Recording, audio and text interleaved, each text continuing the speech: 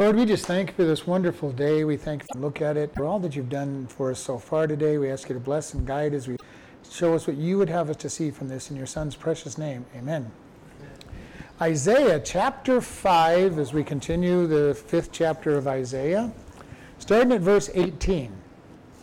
Woe to them that draw iniquity with cords of vanity, and sin as it were a cart rope, that say, let him make speed and hasten his work, that we may see it, and let the counsel of the Holy One of Israel draw nigh and come, that we may know it. Woe unto them that call evil good and good evil, that put darkness for light and light for darkness, that put bitter for sweet and sweet for bitter. Woe to them that are wise in their own eyes and prudent in their sight. Woe unto them that are mighty to drink wine, and men that of strength to mingle strong drink, which justify the wicked for reward, and take away righteousness from the righteousness, takes away the righteousness of the righteous away from him. Therefore as the fire devours the stubble, and the flame consumes the chaff, so their root shall be as the rottenness, and their blossom shall go up as dust, because they have cast away the law of the Lord of hosts, and despised the word of the Holy One of Israel. Therefore is the anger of the Lord kindled against the people, and he has stretched forth his hand against them, and has smitten them, and the hills did tremble, and their carcasses were torn from the midst of the streets. And for all this his wrath is not turned away, but his hand is stretched out still. All right, so we're still in chapter 5, which has been a whole bunch of different it started out with the song of the vineyard, how God had planted a vineyard, and it had been torn apart. Then it went into a series of woes, and we're continuing the woes in this portion right now. And it starts out in verse 18. Woe to them that draw iniquity with cords of vanity, and sin as it were with a cart rope. And this is kind of an interesting poetic statement of a picture of people just drawing sin to them, with cords of vanity, emptiness. And if we think about sin, this is really what it is all about. We go in about it, we look at it, we gaze at it, and it's an amazing thing that, if we really understood sin for what it was, we wouldn't even be tempted by it. But how often do we walk by sight and not by faith? We look at it and say, well, it looks like it's going to be pretty good. It looks like it might make me feel good. It used to make me feel good. Instead of taking and looking at it the way God looks at sin, that it's evil and awful and terrible.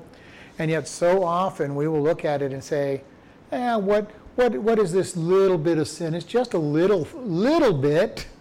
That was what Lot said to the angel who was dragging him out of Sodom and Gomorrah. They go, we can't make it to the mountains before the fall. Can we just go to this little city? It's just a little one. It's just got little sins. And we do that a lot with God. God is just a small thing. It's not that big a deal. And we make these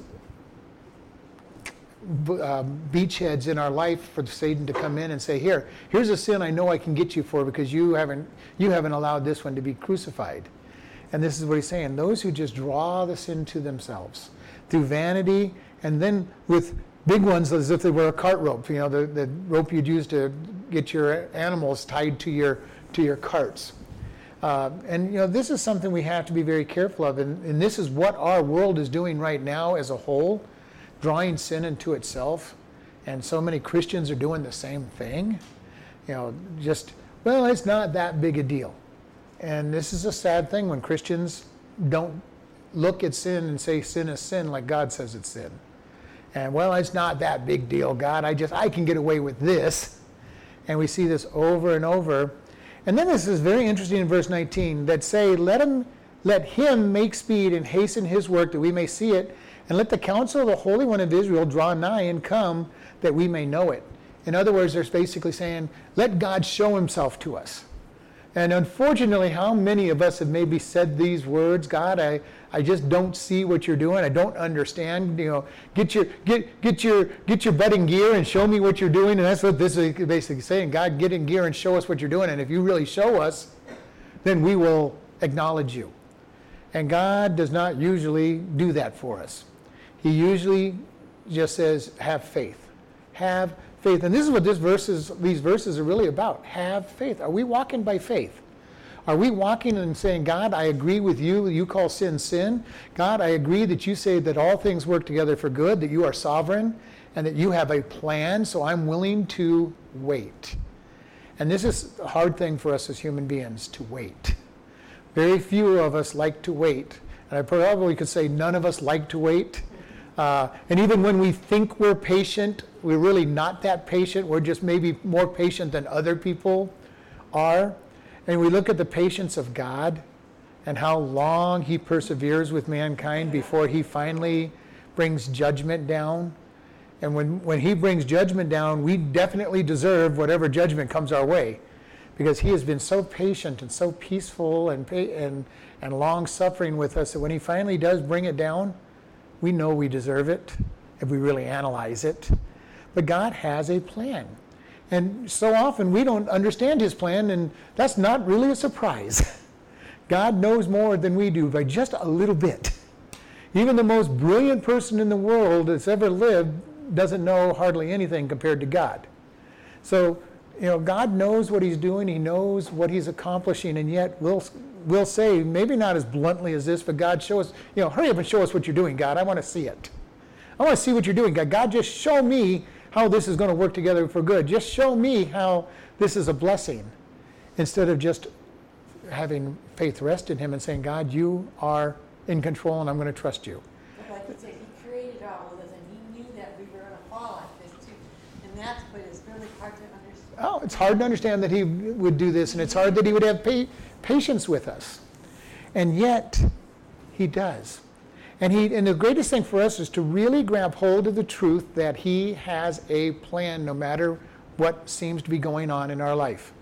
And the more we can grab hold of that knowledge and truly believe it, the easier life becomes. No matter what comes our way, whether it's martyrdom or suffering or whatever it might be, if we go, God, you've got a plan and I'm just going to trust in you, that gives us a peace that just passes understanding, and we just sit back and go, God, don't know what you're doing, but I'm along for the ride. I'm going along for the ride. And God says, good, that's exactly what I want you to do. You're going along for the ride. Because otherwise, all we're going to do is grumble and gripe. God, I just don't understand it. I don't see how this could be for good. You did whatever it might be. Okay? And we need to be able to just say, God, I trust you. And that's sometimes very hard to do. And I'm going to admit, it's hard to do many times. God, I just trust you. You've taken away everything I own, says Job, and God, I trust you. Because you are sovereign. You have a plan. And when we can get to that place, life becomes easy, and we will be an example to the lost world, because the lost world does not understand that idea. When they see bad things happening around them, they get all uptight because their whole world's falling apart, because they have nothing to lean on. We get to lean on Jesus. We get to hide in Jesus, not just lean on him, but get to hide in him and say, okay, don't know what you're doing, but I'm just going to sit here and wait the storm out. And I've shared with you, it's wonderful to be in a storm, and we all know that in a storm, as long as you're in a strong building. Okay? If you're in a lean-to or a tent and you're in the middle of a storm, that's not really a good place to be, and you don't feel comfortable. We are in a strong building because we get to hide in God. Nothing is going to shake him, and we just need to really understand that. No matter what he allows comes our way, we're hiding in him. And so we don't have to say, God, show us. Show us what you're doing, God. I would demand that you show me what you're doing, God. And when you start doing that, God kind of just laughs. Right, I'm going to show you when it's right time, not because you're demanding it. And this is the words of the lost. God, just show us what you're doing. We don't see you anywhere. And God's saying, I've got a plan, and it's going to be to draw you to me. Well, verse 20, woe to them that call evil good and good evil, and put darkness for light and light for darkness, and bitter for sweet and sweet for bitter. And this is a very good picture of our day. Our day and our generation is calling good evil, evil good. And it's kind of sad. Everything that's a sin that the world says is good, our world says live together. It's not a problem. It's not a sin like God says. And homosexuality is no problem. Just go out there. And matter of fact, if you don't believe in it, you're really bad. You're a really bad person because you don't believe in allowing people to live together and homosexuality and all these other things that are going on. And God says, woe. Woe to those who will do that, that call darkness light and light darkness. And, and he goes through the whole line, called bitter sweet and sweet bitter. This is something that's really hard, and it's getting harder and harder to stand up for Christ as the world becomes darker and darker and says, hey, what's wrong with you Christians?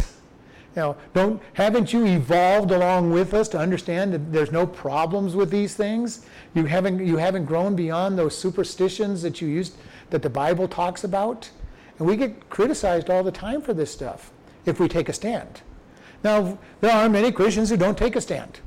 They'll just say, oh, whatever, you can go to hell quickly, I don't care, it's not a problem, or, I'll go along with you in whatever you say, because they don't want to stand up for Christ. And whether they're Christians or not is another story altogether. That's between them and God. But this is the sad thing, the sad state of our churches as a whole in America today, and the rest of the world for that matter. Very few churches will call sin, sin. And very few pastors will preach the word and say, this is what God says about it. And it's not to say we're going to sit there and criticize and judge them, but we're going to tell them, what you're doing is sin. You need Jesus Christ, because sin will take you to hell.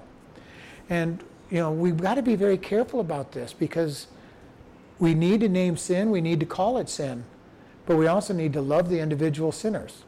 And this is something that we say in Christianity all the time. We're to love the sinner and hate the sin.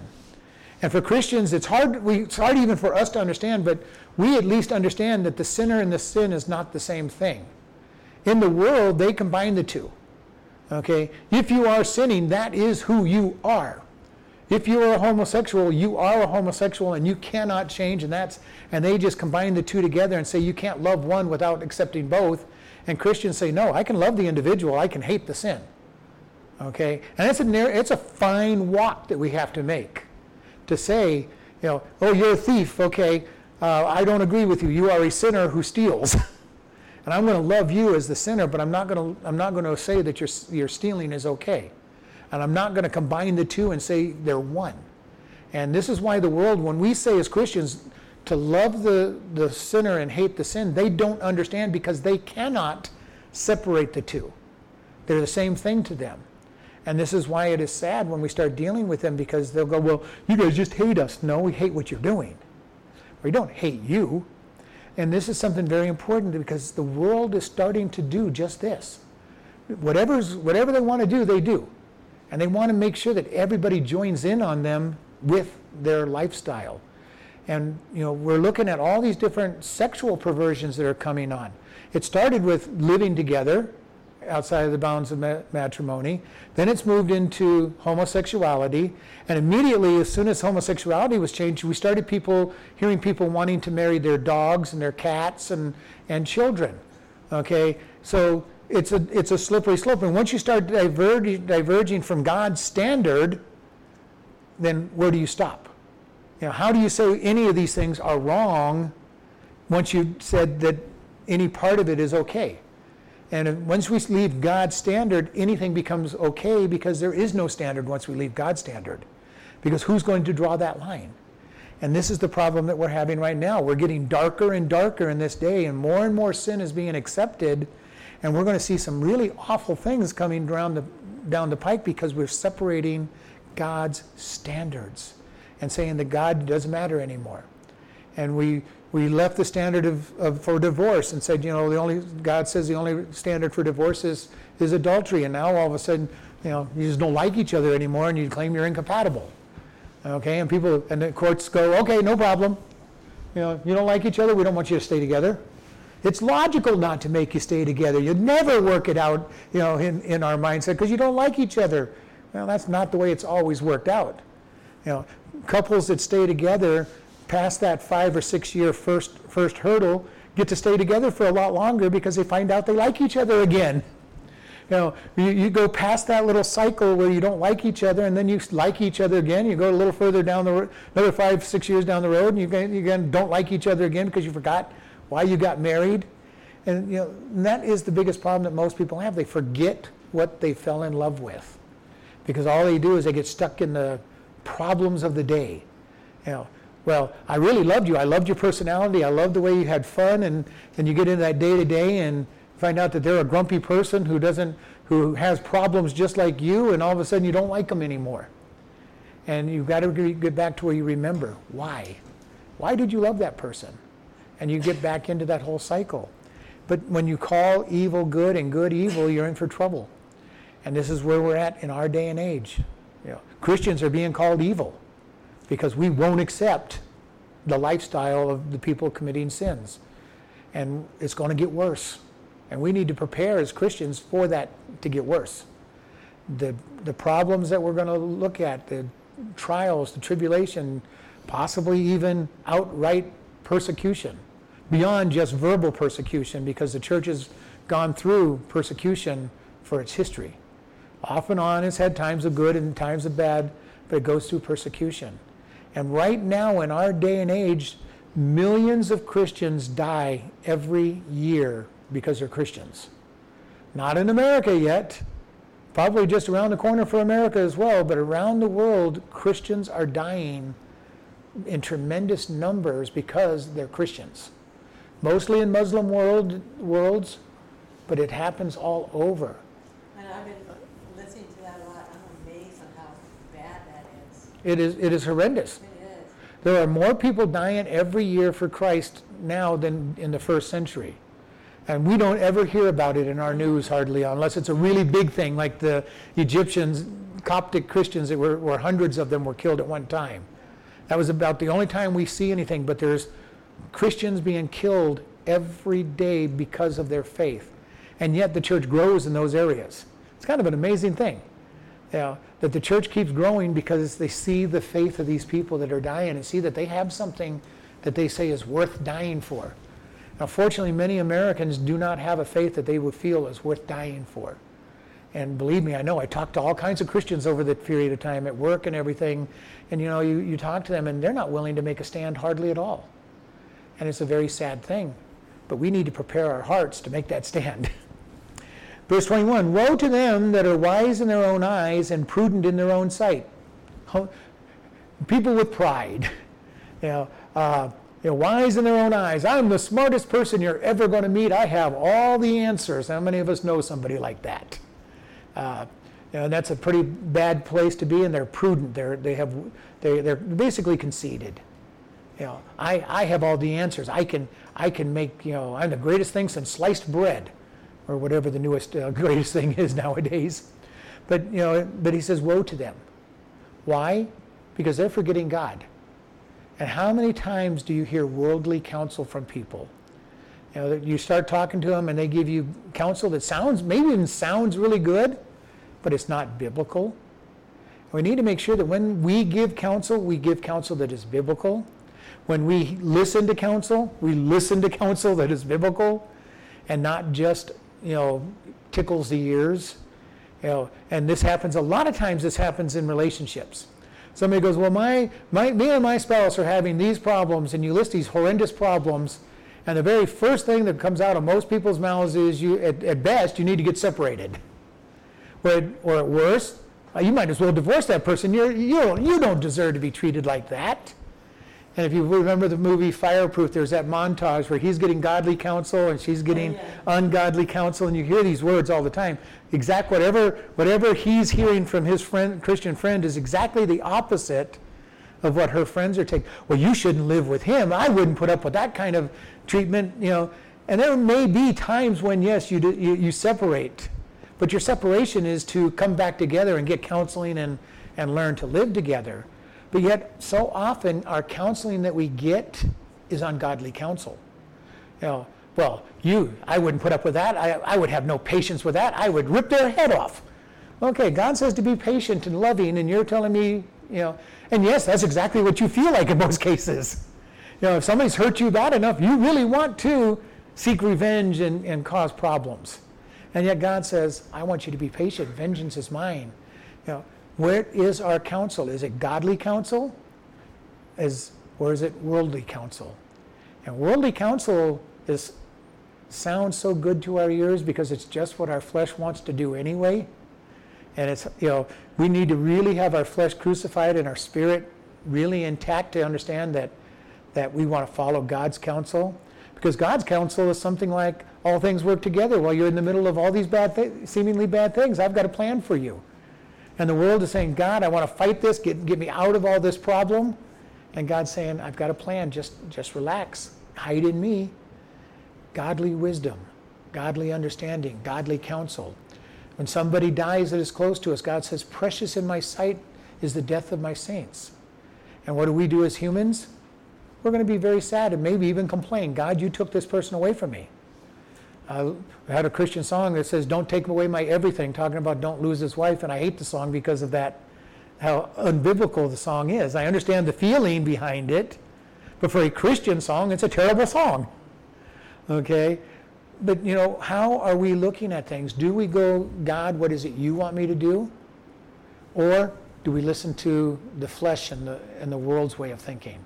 And believe me, I understand. The flesh's way sounds great. It sounds good. And unfortunately, that's the counsel we get so often. And we listen to it. And we need to be very careful. And this is why it's very critical. Who do you listen to for counsel? Are they godly people or are they worldly people? If they're worldly people, you shouldn't be listening to them. Because they are not going to give you good counsel. Even a godly person might slip. Make sure that they're biblical. Some of the questions I'll ask a lot of time is, where do you find that counsel in the Bible? And I've done that to people. I'm going, well, that doesn't sound like it's very biblical. Where in the Bible do you find that? And they'll get frustrated with me. Well, it's not I don't know where it's at. I go, well, I believe it's not there, period, because that's not God's heart. But we need to be more challenging of our people that we're listening to for counsel. If it doesn't sound right, ask them. Where do you get that from? Where is that in the Bible? Why should I do that way? Because we need to make sure that our counsel is good and that we're not listening to worldly wisdom. And we've all been there. We've all probably guilty of giving worldly wisdom. I know I have. Where we give what the world would say and not what God says. And then we watch somebody ruin their life because they followed our advice, which is even worse. It's bad enough giving it. Is really bad when they follow it and end up in some pit because they followed bad advice. Be very careful when you give counsel. Make sure that it is biblical. Verse 22, woe to them that are mighty to drink and men that of strength to mingle strong drink, which justify the wicked for reward and take away the righteousness of the righteous from him. In other words, those who go out partying. That's pretty much what it is. Somebody who is mighty or heroic and to drink wine, they can sit there and drink wine all night, and make it look good. They don't seem to get all that drunk, which just means they've drunk so much wine that they become immune to it, which is an even bigger problem because they're probably a drunk 24/7 at this point, if they can drink with no problems. And then to those the men of strength that mingle strong drink. Again, it starts with wine, which is bad enough, and then it talks about strong drinks, which is mingling the wine with heavily fermented alcohol. And their fermented alcohol was nothing compared to ours in our day. Okay, we really ferment our alcohol and make it very strong. In their day, 10-20% alcohol was a really strong drink. And that's nothing by our standards. And so we even are worse in this. Be careful of those. I mean, it's not saying it's not saying here that drinking is wrong. It's just saying don't drink it to excess. Don't drink it so much that you can show how much you can drink. And don't mingle the drinks. And this is something that is so true for us. I've never had a drinking problem because I never wanted it. I watched my dad before he got saved. He was an alcoholic.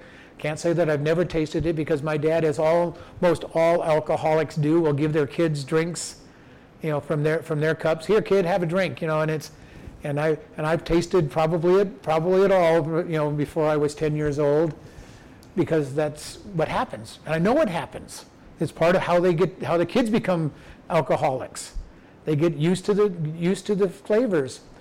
But here it's saying be careful. Don't try to show off as you're drinking. And people who are around know that those kind of games go on all night when they're drinking in parties. Let's see who can drink the most, who can stand the longest.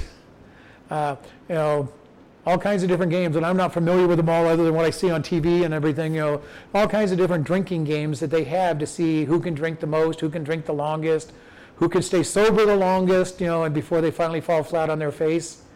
And this is what this is condemning. Why?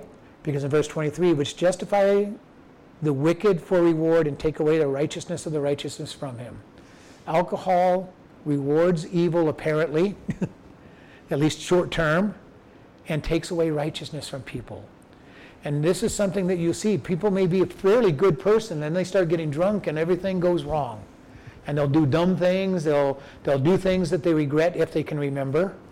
And they'll really feel bad when people help them remember what they did.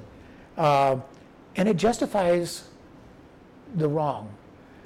And we hear songs and stuff all about this, go out, get drunk, and find somebody to go home with. And who knows what will happen when you go home with that person, what you may be getting yourself into, if you even make it home. But these are the things that are glorified by the world. And God is saying, woe. Woe to those that are using this as something to be glorified in and making praise in. Verse 24, therefore doth the fire devour the stubble, and the flame consumes the chaff, so their root shall be as rottenness, and their blossoms shall go up as dust, because they have cast away the law of the Lord of hosts, and despised the word of the Holy One of Israel. What a picture. It pictures the idea of how a fire grabs hold of stubble and chaff. And anybody who's ever built a fire, you started out, you put your little easily burned stuff in the center, and you put the small sticks around, you put bigger and bigger sticks around, and that's exactly what he's talking about. The fire of sin gets hold of this rottenness and the stubble that we lay around. And it's a terrible thing to happen, and you know how fast a fire can start if it's given enough small stuff. Gets a nice hot thing, and then it starts getting the larger logs on. And this is what he says about our life. Our life is full of all this garbage, and basically the fires of hell come and light it. And we provided it with fuel. All these little things that weren't that big a deal, we provide with fire, and the next thing we know, who knows where we're at with sin. And I've heard the testimony so many times, and even from myself, I started on this little sin, and next thing I know, how did I end up at this place? God, I was just listening to this music or reading this book, and how did I end up here? And this is the way the world is, and we all laugh because we know exactly what it's like to be there. We make this little bit of ignoring God's law, and the next thing we know, we find ourselves, 30 miles from God saying, how did I get here?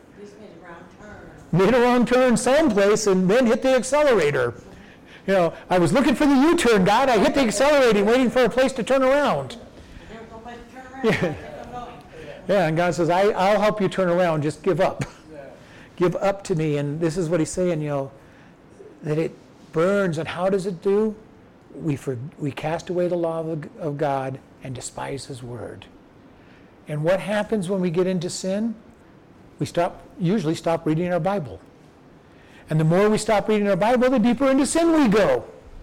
And God's saying, I've got my word for you. Get back into the word and let me give you a little bit of conviction so you might decide to do that U-turn that you're headed away from as fast as possible from. And it all starts with despising God's word and his law. God, I don't need to be married to this person to live together. The world is accepting of it. Why can't you? Got to try it out and make sure it works before I get married, because it might be the wrong person. Or, God, I lose a lot of money. I want to make sure this is going to work so that I don't lose my money when I get married. And God's saying, don't despise my law. It's a downward, slippery slope. When you start getting rid of God's law, it gets steeper and steeper. And if you've ever tried to go up or especially down, but even up a very slippery, steep slope, it's a tough climb. A lot of times you end up going back down faster than you went up. And that's what happens when we despise his law. We end up trying to climb with worldly wisdom, and we end up getting further and further backwards. And God's saying, don't despise my law. Don't despise my word. The greatest advice we can tell anybody who's having a hard time is get into the Bible. Start reading his word. And if you really don't feel comfortable reading his word, get into a Bible study where you can hear God's word preached and taught. But get into his word. Start really hearing his word and saying, God, I want to turn to you. I don't want to despise your word. God, I want to love it. And that's what David says in Psalm 19, that your law is like honey, and it is a bright light to my life. And honey is so sweet, and God's word is so sweet when you're really following him. And I love his word. And it's easy to not make time for God. It really is. You get so busy, you wake up a little late, and it's time to go to work. Maybe you have to read the newspaper more important than God's word, or whatever it might be. And God's saying, don't despise my word. Put it in its full place. And God's reaction when all of this happens is in verse 25. Therefore the anger of the Lord kindles against his people, and he stretches forth his hand against them, and he smites them, and the hills do tremble, and their carcasses are torn in the midst of the street. For all this his anger is not turned away, but his hand is stretched out still. And this is literally talking about God's people. When Christians, God's people, turn away from him, he brings judgment upon us. And this, when you look at this is a pretty strict, punishment. He sends fire. He says the carcasses are torn in the streets. They're not even buried. And if you've ever been there, you know what that's like. Feels like everything's going against you. You read the Bible, and it's like he's sticking spears into you. You go to a Bible study or listen to something on the radio, and God, will you ever stop and just let me go? And he goes, not until you're ready to stop and turn to him. It's hard enough when you're walking with him to be convicted by the word. But when you're not walking with him, which is why most people stop reading the Bible when they're not walking close to him, because they don't want the conviction. They don't want to see what they're doing is wrong. And God says, hey, if you don't, I'm going to bring judgment upon you. And this can be harsh judgment, and if you've ever been there, you know what it's like to be under judgment and have everything seeming to go wrong because you're not following God. Been there, know what it's like, and I'm sure everybody else has as well at some point in their life. You just don't have peace, you don't have comfort, you just have no desire to seek God, and God does not give you peace, especially if you're his child. If you're not his child, he'll still make it difficult for you. But when you're his child, he'll make things really difficult for you because you're supposed to be his child and you're supposed to follow him. Verse 26, and he will lift up an ensign to the nations from afar and will hiss at them from the ends of the earth. And behold, they shall come with speed swiftly. None shall be weary nor stumble among them. None shall slumber or sleep. Neither shall the girdle of their loins be loosed, nor the latchet of their shoes be broken. Whose arrows are sharp, and all their bows bent. Their horses' hooves shall be counted like flint, and their wheels like a whirlwind. Their roaring shall be like a lion, and they shall roar like young lions. Yea, they shall roar and lay hold of the prey, and shall carry it away safe, and none shall deliver it. And in that day shall they roar against them like the roaring of the sea. And if one look into the sea, behold, darkness and sorrow, and the light is darkened in the heavens thereof. All right, this is more of God's judgment. And it says, and he will lift up an ensign to the nations from afar. And an ensign is a flag of sorts. It usually will identify a unit or a company. So it's an ensign. We sing the song every once in a while. His loves a flag flown high over the castle of my heart, and that would be referring to an ensign more than a flag. Generals and admirals would have an ensign that they would fly that would say, this is my identification mark. And we see this over and over. The president has an ensign that flies on the corner of his car that says, this is the president's car. All right? And it says, he will lift up an ensign to the nations from afar. So he's lifting up something, and basically this one is inviting them to come and judge. And will hiss unto them from the ends of the earth, and behold, they shall come with speed swiftly. And that hiss is that idea of making fun of. Okay? God is making fun of his people and say, come on over here, world, come and judge them. Yeah, that's kind of it. Pay attention. And it's got a little more negative to it, but it's that kind of an idea. Hey, come on over here, right here. Come and get them.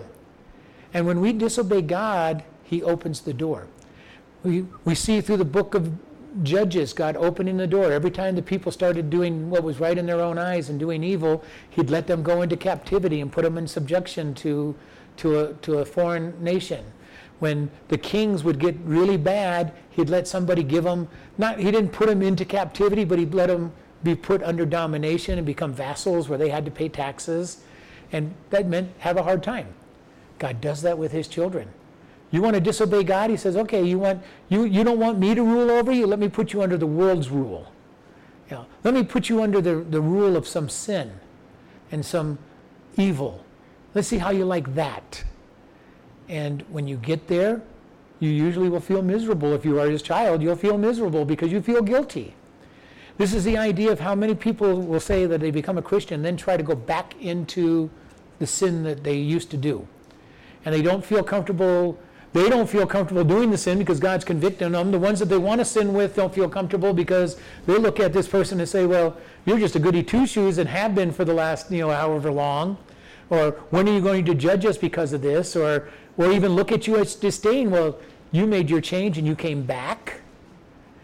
Isn't that really something that's worse if somebody chooses to do something and then they stop doing it and they have to explain why they stopped?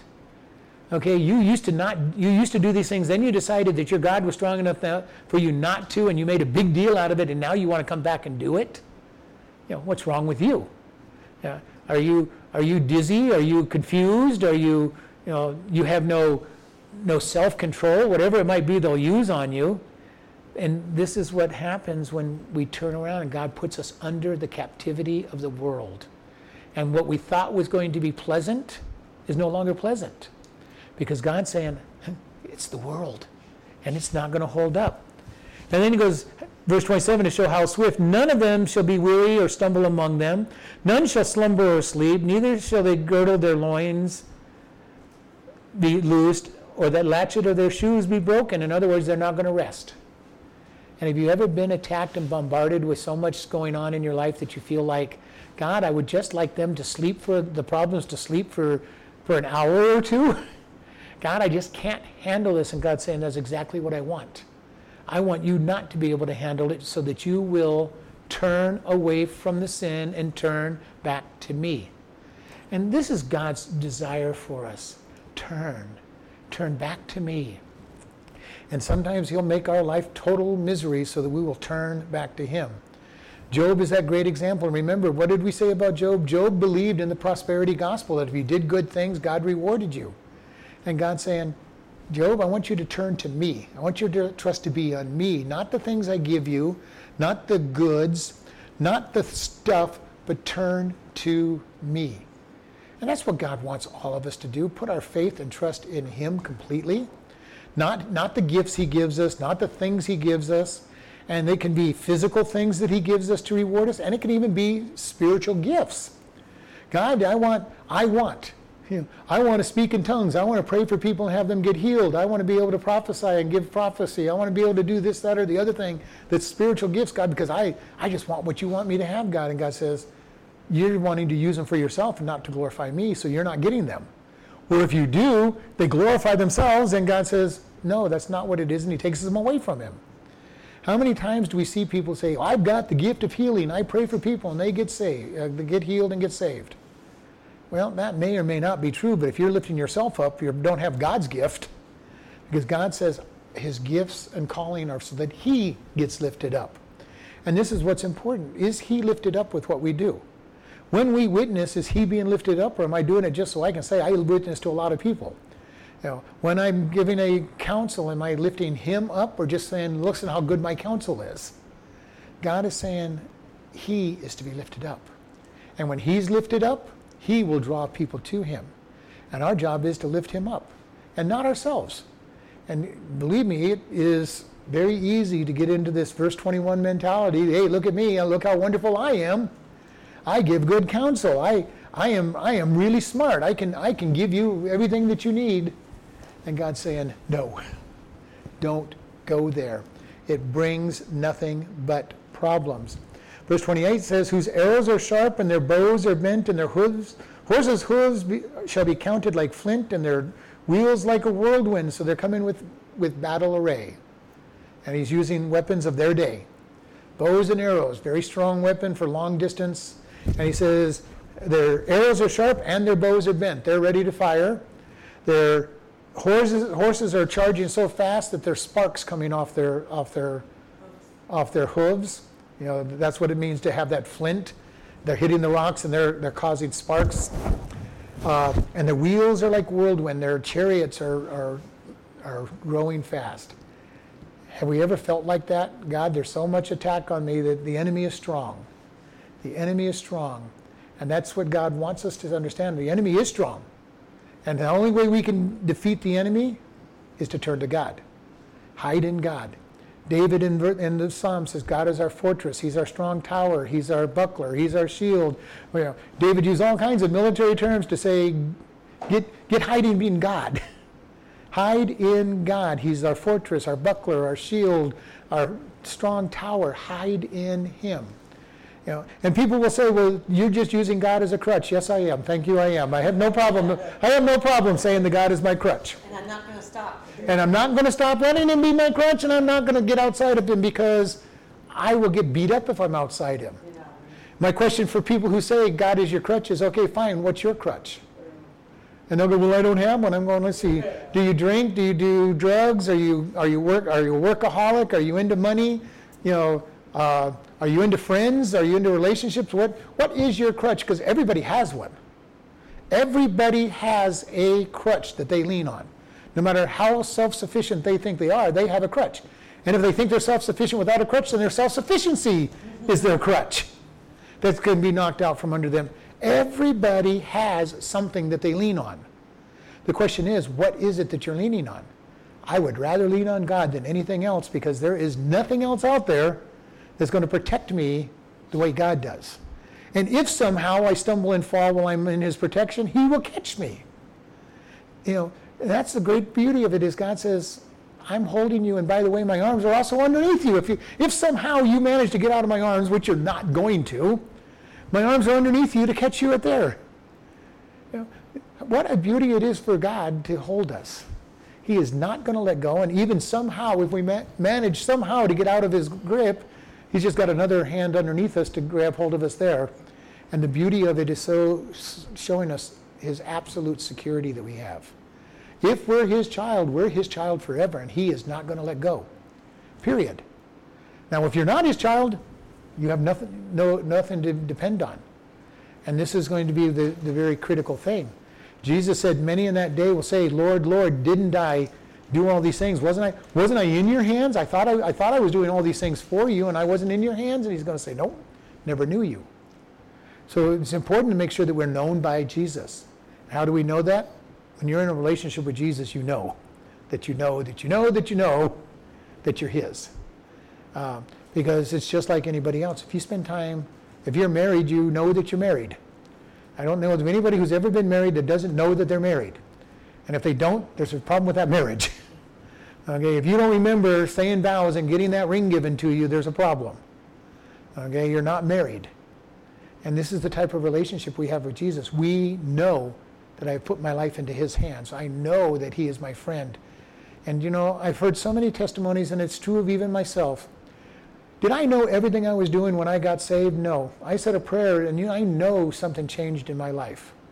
There was a heaviness that got taken out, a sin burden that got taken out, even at 10 years old. And we know that we're changed. If nothing changes, you need to be able to look to God and say, God, am I one of your children? But I hear this so often in people's testimony. I said a simple prayer, I didn't understand it, but something happened in my heart. I all of a sudden was changed. There was a burden that was lifted off me. And that's that sin, the burden of sin, the guilt of sin that gets lifted off of us, and Christ rules. And it's so important that we see this going on and say, God, I know you. I know you. I've never had to worry about, am I saved? Yes, over the years, there's been a couple occasions, I was young and didn't really understand the scriptures where I go, God, am I really saved? And God would remind me back to what I did and how it happened. And yes, you're saved. You're my child. And now I know the scriptures well enough to know I'm his. I'm his. He and I have quite a relationship. We know each other. We talk frequently, like several times every day. I get into his word and listen to him. Sometimes he's a little quieter than others. Sometimes he's very bold and in front. And it all depends on where I am with him. But I know him. And the challenge is, do we know him? Verse 29, their roaring shall be like a lion, and their roar like a young lion's. Yea, they shall roar and lay hold of their prey, and shall carry it away safe, and none shall deliver. This is the enemy when God turns his people over, a roar. And a lion's roar is one of the loudest noises that is out there.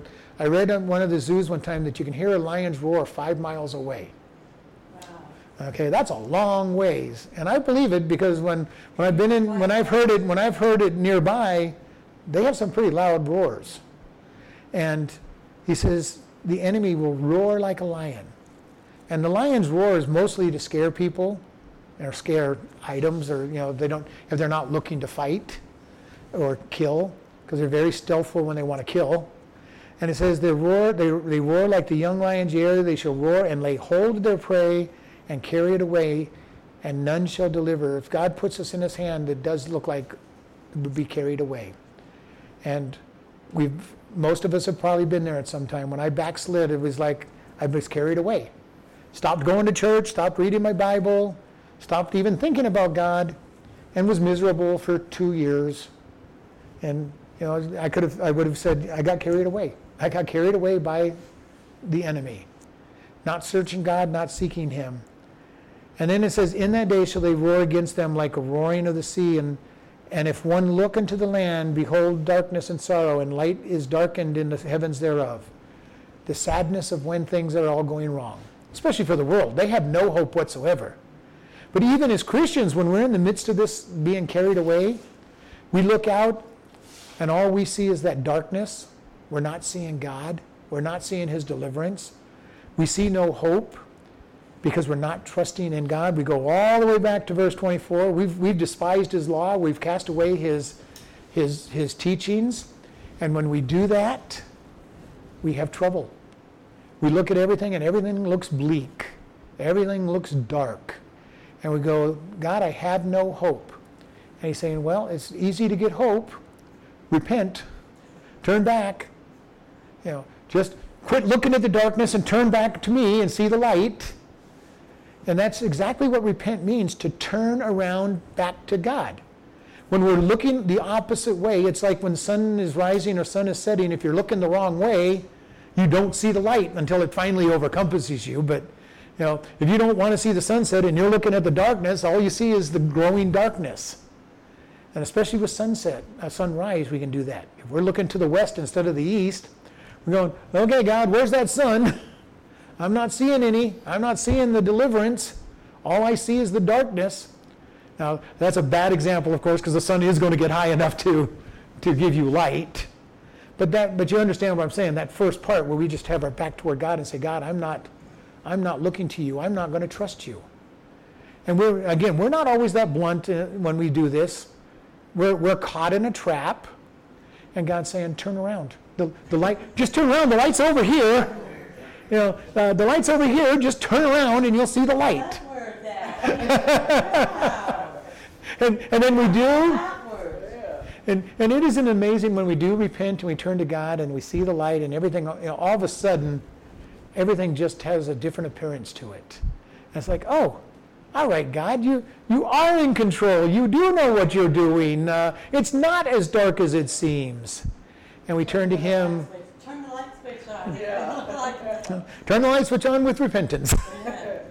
But that's what God is saying to us. Turn back to me. And the world just keeps running toward destruction. And we're told that narrow is the gate that leads to life. But what comes after that narrow gate is a wide open freedom where we get to rest in God and live by grace. The wide way, it funnels down into a little narrow chute that leads to destruction.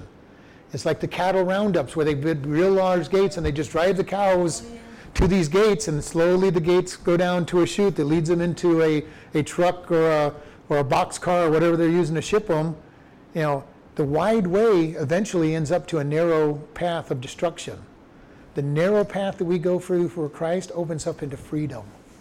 And and it's the same thing when they get them off the trucks, they go through the chute into the wide range. And this is, we use that same kind of a picture for us. If you're choosing to not obey God, you start out on a very wide path, but it all heads to destruction. When we come through to Jesus, it starts at a narrow path, and then he says, you've got liberty. You've got liberty to do whatever you want, but we're going to be held in our liberty by his love and his desire to serve him. Because we're free to do anything we want as a Christian. We're constrained by his love and his being to say, God, I want to do what's going to help others. I can do whatever I want. I can go drink. I can go gamble. I can go do a lot of things that God says that there's not a Bible verse in there that says not to. But the reason I won't do most of those things, especially as a pastor, is I don't want to make others get hurt. So I say, God, my liberty, my freedom is bound up in you. And I do it willingly and I do it cheerfully. I don't think I'm missing anything by not going out drinking every weekend. Especially when I hear people in the horror stories about their drinking every weekend and every night. I'm not missing anything. I'm not missing anything by sleeping around and not honoring my marriage vows. I'm not missing anything by being a very truthful person. And, it gets interesting even in work sometimes when people go, well, you don't have to say this. I got one particular teacher who doesn't want me to say certain things. I'm going, I cannot lie. She goes, well, it's not lying. I go, it's not telling the truth either. I go, if they ask me, I'm going to tell them. Don't set yourself up for, or me up to be looking bad, because I'm going to tell them the truth. Okay? And why? Because I want to be a man of integrity. If I say something, I don't want people wondering, well, how true is his truth? Did he tell me just enough truth, or did he tell me the truth? What didn't he say? I don't want that to be the case. Now, it doesn't mean I tell them everything I know about every topic all the time, but if somebody asks me something, I'm going to tell them the truth. And this is very important. Are we walking the way God wants us to, or are we living the way the world lives? Well, you don't have to tell the whole truth. You can fabricate a little bit as long as you don't break the truth. You can bend it 90 degrees as long as you don't break it. But that's not what God says. And, so the point that we have is, are we hiding in God? Are we living his way? Or are we saying, God, I don't know quite how close I can come to the sin without crossing over it. And we get a lot of people with that, the old definition when Clinton was off is, what is sex? How close can I come? What can I do before I have crossed the line? Instead of saying, God, I want to stay as far away from this line as possible. I don't even want it to look like I've possibly crossed that line. And this is something we always have, and no matter what the sin might be, and I kind of just randomly pick some, there's always this idea for, if we're not really saying, God, I want to be like you and obey you, there's this idea of, how close can I come to this line without crossing it? Where can I go to? At what point have I gone too far? And if you're inclined to say how close you can get, you're probably too close to the sin. Okay, you've probably actually crossed the line in justifying it. Okay, that would be two people living together and saying, we're in a platonic relationship. It just looks like we're doing things. Okay, well, you're probably in a dangerous place. Okay, it's, and not saying it's right or wrong, but you're probably getting really close to the line, and we need to be careful.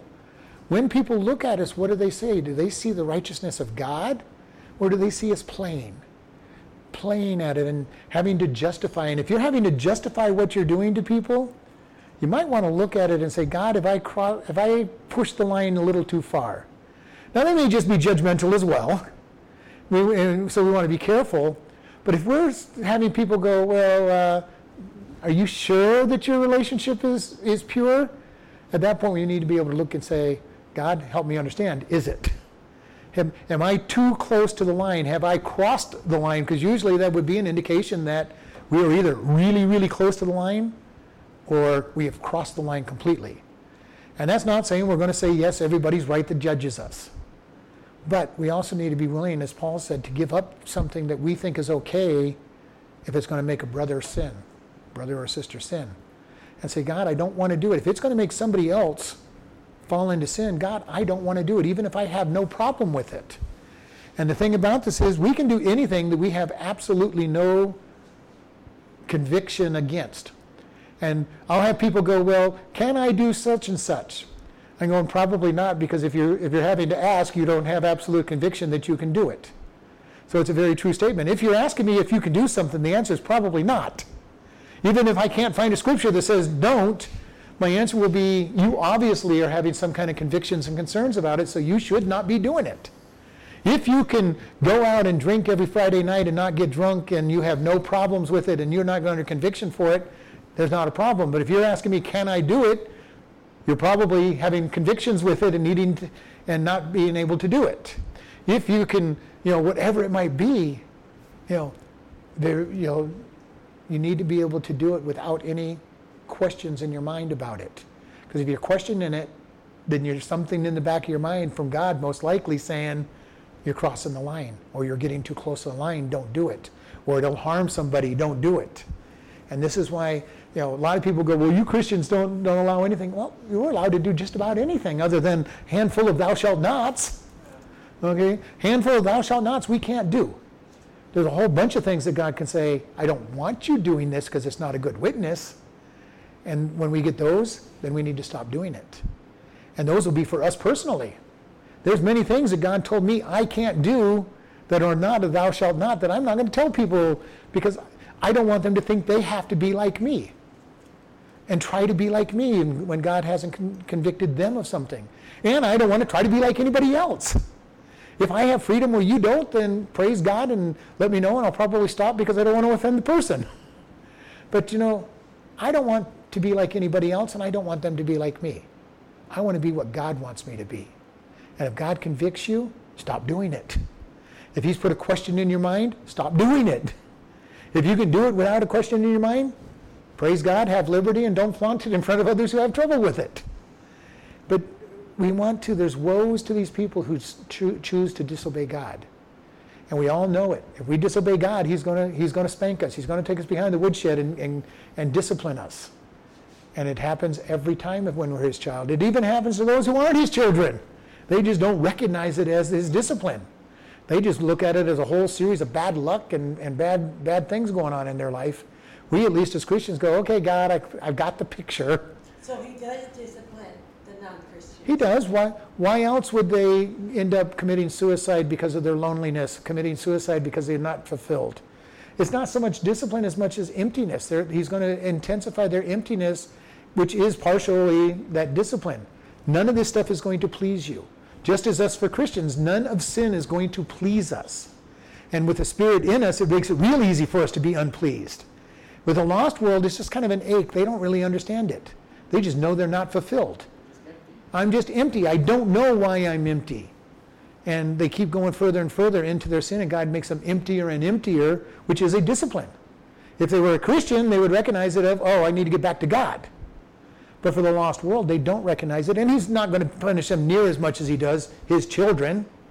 It's the empty ache that's going to be for the lost world. The sin that keeps getting worse and worse, and this is a problem with sin, period. It never stays where it starts. Okay? The person who's getting into sin, if you drink and you're convinced it's a sin, you're not going to stop, it's not going to stay at the one drink that you're able to drink for a long period of time. It's going to keep getting more and more. When you get into drugs, it's not going to stay at the one joint or the one pill. It's going to keep getting bigger and bigger because the emptiness and the lack of fulfillment. When people get into sexual sins, it doesn't stop with just the simple sin. It gets more and more deviant in its behavior because they're looking for a thrill that cannot be encountered because sin never fulfills in the long run. It will fulfill in the short run. We all know that. Otherwise, we wouldn't sin. If there wasn't some pleasure in the sin, none of us would ever sin. Okay? And that's just the way it is. And we all know it. When we really look at it, we know, okay, yeah, it was okay the first time or the second time, and I really enjoyed it. But as you get caught up in it, that enjoyment disappears. And And if you've been following God long enough, sometimes there's not even the enjoyment that you think you're going to get when you go back into a sin. Alcoholics and drug users have found this kind of thing out. They follow God, they've had their life change, and then they go back into it and say, man, I don't have the joy I thought I remembered. It's not any fun. I didn't get any pleasure out of this. And this is the way it is with... And this is why it's so wonderful to be in God and find true pleasure and peace when you just bend your will to His. I love being able to follow God. I love being able to be obedient to Him and just the pure enjoyment of being His child and following Him. And as I've said, I love to ask people when I'm talking to them about witnessing, and they go, well, when I die, I'm dead. And I'm going, what if you're wrong? Okay, and they'll inevitably ask, because they understand where you're going, and they go, well, what if you're wrong? And I love it. I'm going, you know what? I've led a very good life. I've had a very peaceful life. If God has lied to me and this is all there is, I've had a very good life. But the fact that I've had a good life tells me that He hasn't lied to me for the future. But if for some reason there is no God, I do not feel like I've lost anything. As a matter of fact, I know that I have not lost anything, especially as I listen to people talk about their sinful lifestyle, and I go, I know I haven't lost out on anything. So if by any chance there is no God, and I know there isn't because of His life that He's given me today, I have not lost out. I've lived a very good life. And the very fact that I've lived such a good life tells me that He is true, and that there is going to be an afterlife, and that He's going to be in charge of that afterlife and give me all the blessings that He has told us to. Because why would He give them to me here if He's not going to give them to me there? Let's close in prayer. Lord, we just thank You for this day. We thank You for how much You love and care for us. Lord, help us as Christians to see sin the way You see, as it being awful. Help us to get it out of our lives. Lord, if there's anybody listening that doesn't know You, Lord, we ask that today they will recognize that their sin is awful in Your sight and will lead to hell, and that they will accept Jesus Christ as their Savior, because He died for them, and that they will contact a Christian and seek how to grow from this. And we just thank You in Jesus' name. Amen.